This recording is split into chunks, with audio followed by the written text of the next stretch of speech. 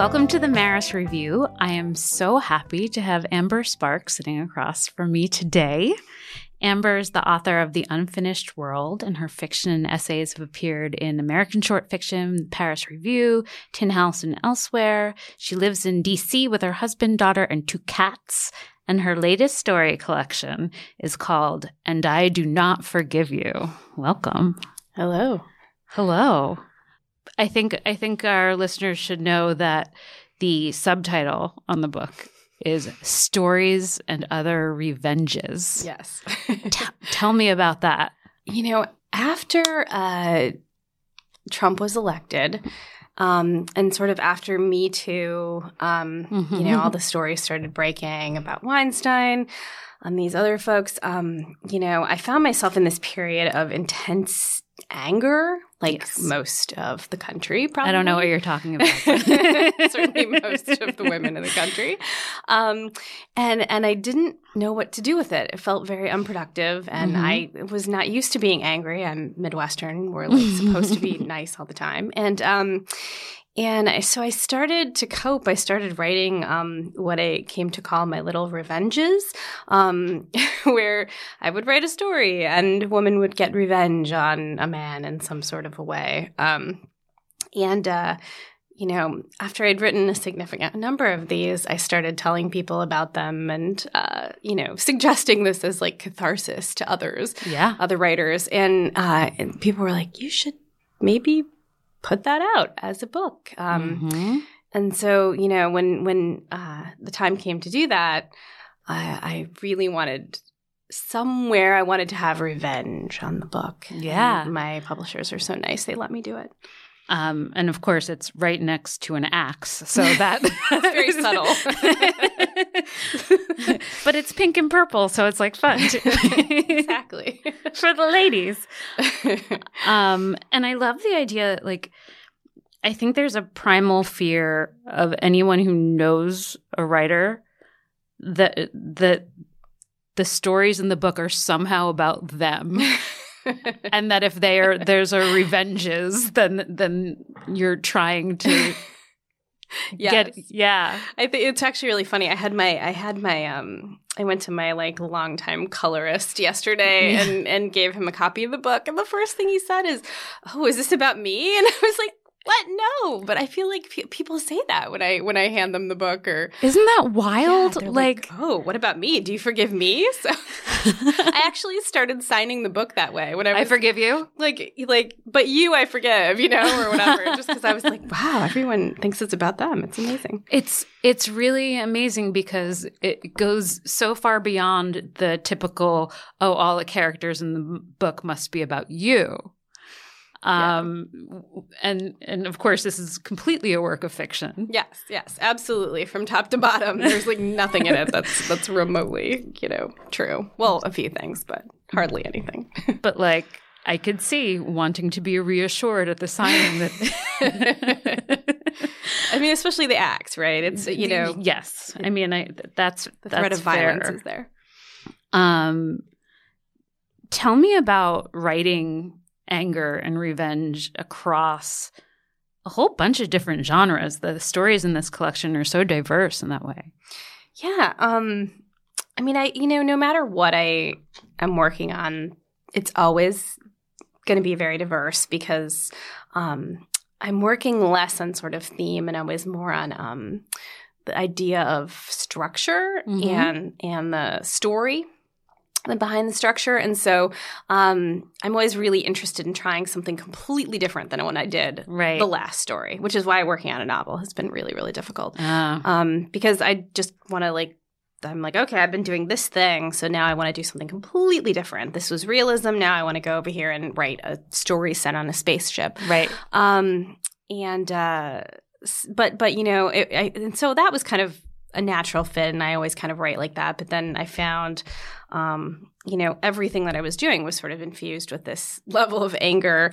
And also, you know, it was intentional because, you know, this is my 4th book, 3.5. I wrote one with a friend. And I spent a long, long, long time as a writer sort of trying not to write women too much because, I felt like, oh, it's, you don't want to do that. You'll lose your male audience. Right.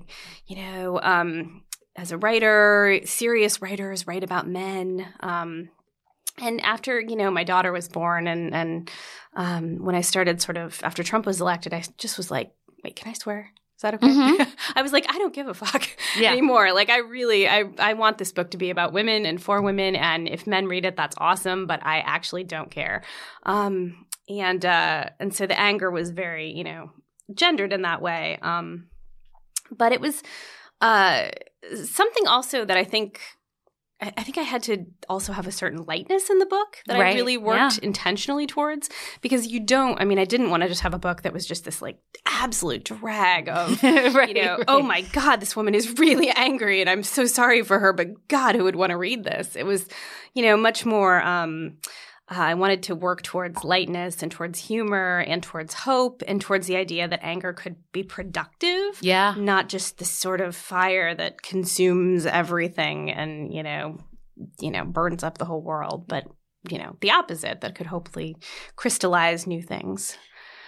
I love that. If you like podcasts like the Maris Review, then you'll love Kobo audiobooks. Listening to audiobooks let you fit more reading time into your life. Even when I'm stress eating or cleaning, I love to listen to an audiobook to get me out of my own head. There are 2 great ways to save. You can start an audiobook subscription and get your first book free. The book is yours to keep even if you cancel. And then every month afterwards, pay just $9.99 and you can choose an audiobook from the Kobo catalog, regardless of the price. Some audiobooks can cost upwards of $35 or $40, so a Kobo subscription is the best way to save money every single month. Or 2, you can use the code MARIS40 to get 40% off one of their select audiobooks curated by Kobo's audiobook experts. To get started, visit kobo.com/MarisReview. Start listening to Kobo audiobooks today. Once again, that's kobo.com/MarisReview.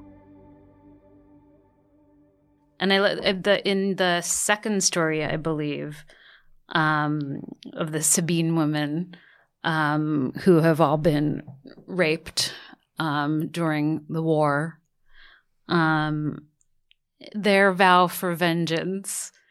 I mean, it made me think of Kesha, truthfully, but maybe I'm just like really. Awesome. And they collectively say, we would eat evil men like mice. And it was sort of a play on the Sylvia Plath lyric, of course. Which is funny because like a long, long, long time ago, I was in a band and I wrote a song about Sylvia Plath, and that was the chorus was that, the line, I eat men like air.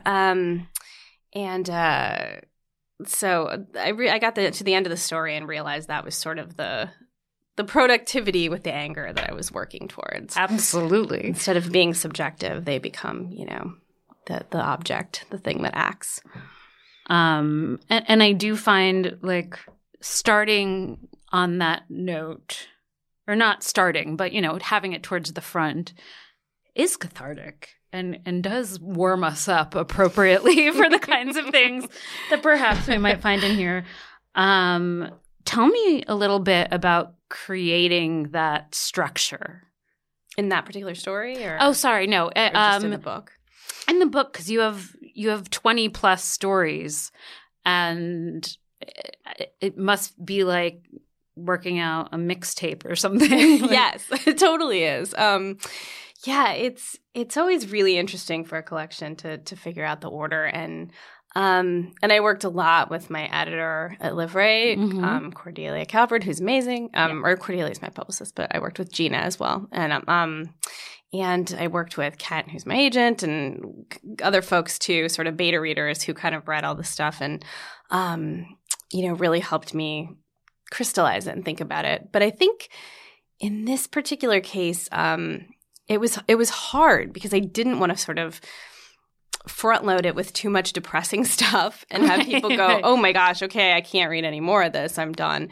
But I also didn't want to give the impression that it would just be like light and fun and, you know, and then I'm going to dive into the heavy stuff. So I think I sort of tried to alternate and to try to sort of, you know, make sure that there were a few lighter pieces for every sort of heavier piece in there. To kind of, one of my friends, Erin Fitzgerald, uses the best metaphor. She calls it a diving bell structure. And like that you get in and then you dive, and you're really down deep. And then you get to come back out again for a little while. And then you could dive down again. And I love using that because I feel like it gets people, hopefully, I mean, some people are just going to read one story and that's, you know, and then few days later, they'll read another one, and that's fine. Right. But I hope that, you know, some people with that structure are like sort of sucked into the, you know, the next story and the next and the next. And then, okay, now you can kind of come back up and take a break. I sure was. For me, at Excellent. least. And tell me how you chose the title. It's a line from one of the stories. And then does that make that story have a different meaning? It's a line from We Destroy the Moon. It's actually the last line of the book, and I thought a lot about what I wanted to do with the title because I knew that would sort of help determine the theme and how people would look at it, and here that was really important. And you know, sort of the big thing about that story is that the protagonist, like a lot of these protagonists, sort of rejects the idea of redemption for the central male figure. You know, they sort of are encouraged to the idea of redemption by other people and, you know, walk away from it as a choice, which I think is was something I was thinking a lot about with Me Too, and with this sort of push, like we already see to redeem so many of these people, like they've been in Twitter jail for a few years, it's okay, they can come out now. Harvey Weinstein has a walker, right? I guess, you know. These people are back on tour again, making movies. It's just so, you know, I thought a lot about that, and I thought I kind of wanted to set a seal on the idea of, you know, you don't have to forgive people, and redemption doesn't have to be part of the story, because I think there's such a conventional idea about you know, victim narratives, and it always ends with the victim forgiving their, you know, perpetrator. Or becoming stronger, wiser somehow. Somehow getting something out of it. And I get it. That's like comforting, right? Everybody wants that narrative. Exactly. But since this was a book with narratives, narrative fiction, I wanted to sort of reject that idea and to sort of embrace the idea that you can take your anger and you can transform yourself in a way that is doesn't have anything to do with the person who, you know, victimized you. And I think that's so comforting and something we need to see more of because, some of us are just not forgivers by nature. I am not a forgiver. I mean, well, it depends on the circumstances, but right. But yes, definitely a lot of those cases, not so much. So, are there any stories that you think particularly speak to a particular moment? Like, is there a Me Too story, or are they all? I mean, some more than others. You know, the Sabine Women, for example, was written in a night after Brett Kavanaugh was confirmed, actually. So that I was up and my family was asleep and I couldn't do anything with the way that I felt except sit there and scroll through the stories and through Twitter. And finally I was like, I just have to write, even if it's totally unproductive. And, I sat down and wrote that story in like 2 hours. I was like down this Wikipedia hole for something completely different, actually, and remembered the story of the women and the whole, birth of Rome and all that. And I was like, I'm going to tell this story in a different way because that's the only thing I can think of to do right now. So definitely that one was, there's, I think, a good number of them, just came out of sort of a general way that I was feeling rather than like a specific moment in the news. Sure. One of the things that I notice in many of your stories, at least the more realistic ones, is that your characters are very, quote unquote, online. They speak in hashtags or abbreviations. Tell me about, because I know that there are so many authors who don't want to get involved in that. Intentionally so. Yeah. And it's actually something, to each their own. Everyone has their own way of writing, but it actually is something that drives me fairly crazy when I read a lot of contemporary fiction. If I read a story or book that's supposed to be set now and no one picks up a smartphone, right? No one looks at social media, there's no sort of, the internet seems to not exist, right? Or maybe barely. It drives me crazy because it's not just this thing that's over here. It's such a fundamental part of how we exist that I feel like to just ignore it is not only just ignoring the way that we sort of function and what we do every day, but also the way that we speak and the way that that's like that has completely changed. I cannot remember the author's name now, but there's a great book that a friend just lent me called Because Internet. Have you seen this? Yes. Yeah.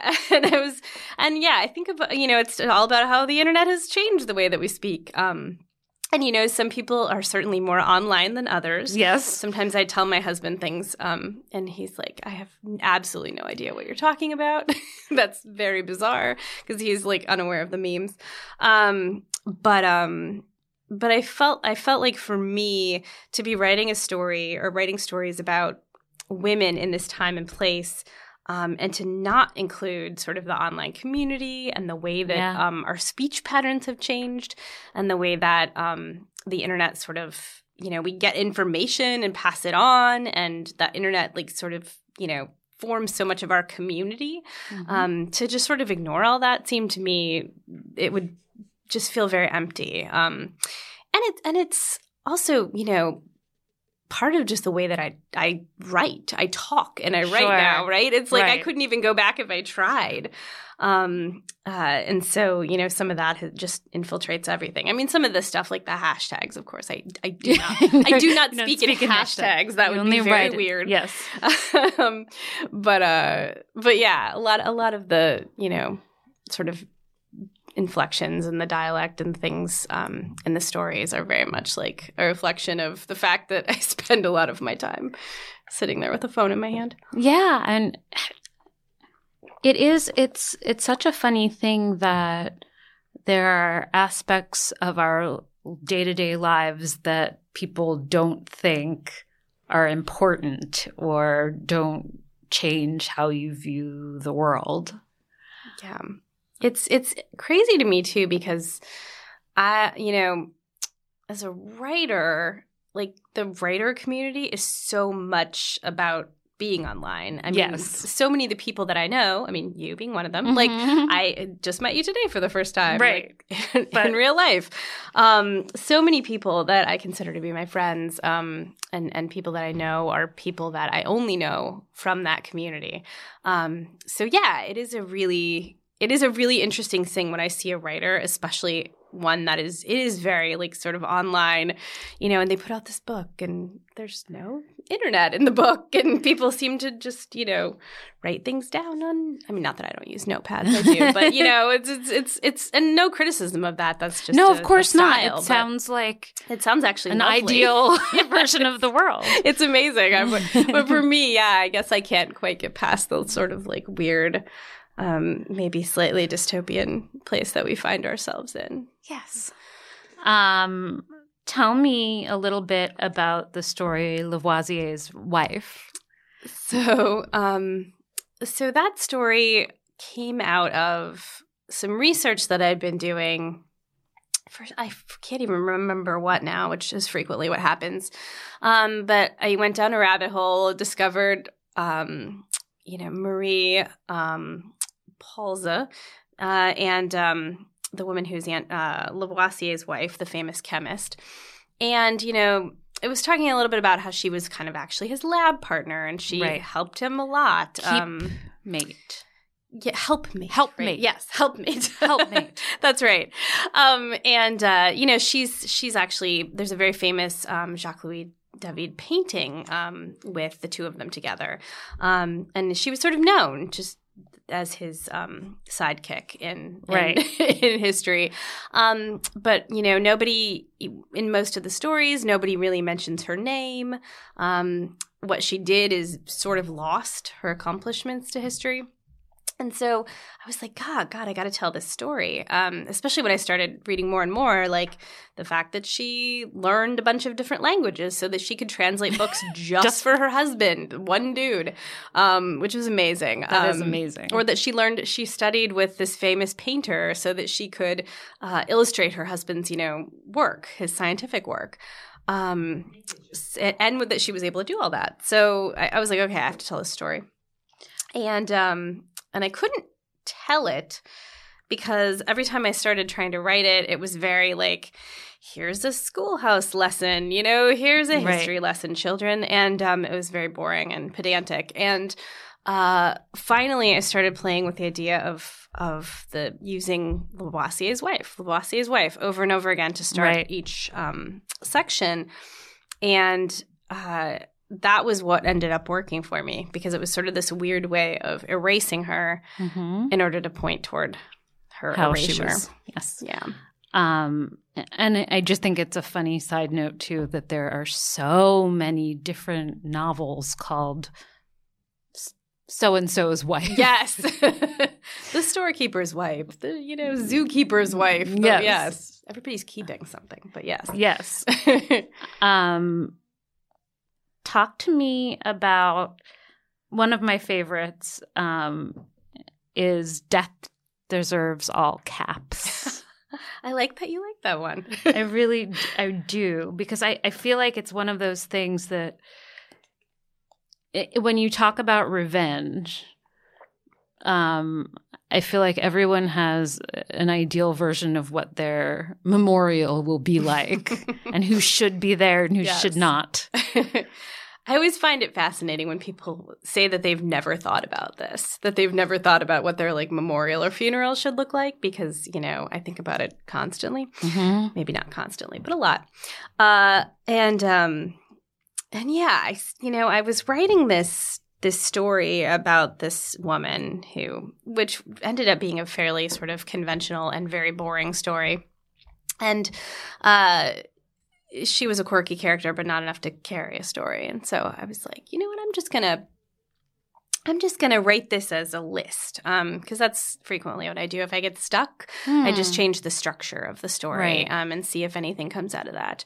And from there, the voice really changed completely too, and became sort of the piece that it is, and sort of this meditation on. Really, I didn't want it to be about death, of course, at all, so much as about her life and the story of her life and the way that she related to the other people in it. But also about death, too. I mean, but how we all think about it all the time. Yeah. Or should. How obsession with death is quite natural. Yeah. Not even just for goths. It's amazing to me always, when it's like, that whole thing about people think differently than you. And isn't that interesting? When I meet someone and they're like, yeah, I really never think about death. I'm like, wow, what must that be like? That is, I don't know if that's freeing or not, but man, that's interesting. I'm always thinking about it. Amber, tell me what you've read recently that you've enjoyed. Oh, goodness. So recently... I read The World Does Not Require You. Oh, yeah. By my friend Rhian Amilcar Scott, and it is one of the best books that I read in 2019. Okay, such a good book. It's a short story collection, and he's one of the most interesting prose stylists writing right now, I think. Just all of these stories are very interesting. One of the stories is designed as like a course. It's a super fascinating book, and it's also really, really well written. What else? I am really late to the party, and I also don't know how to say her name. Miriam, is it Toews? I believe it's Tevz. Tevz, okay. See, I knew I was going to butcher that.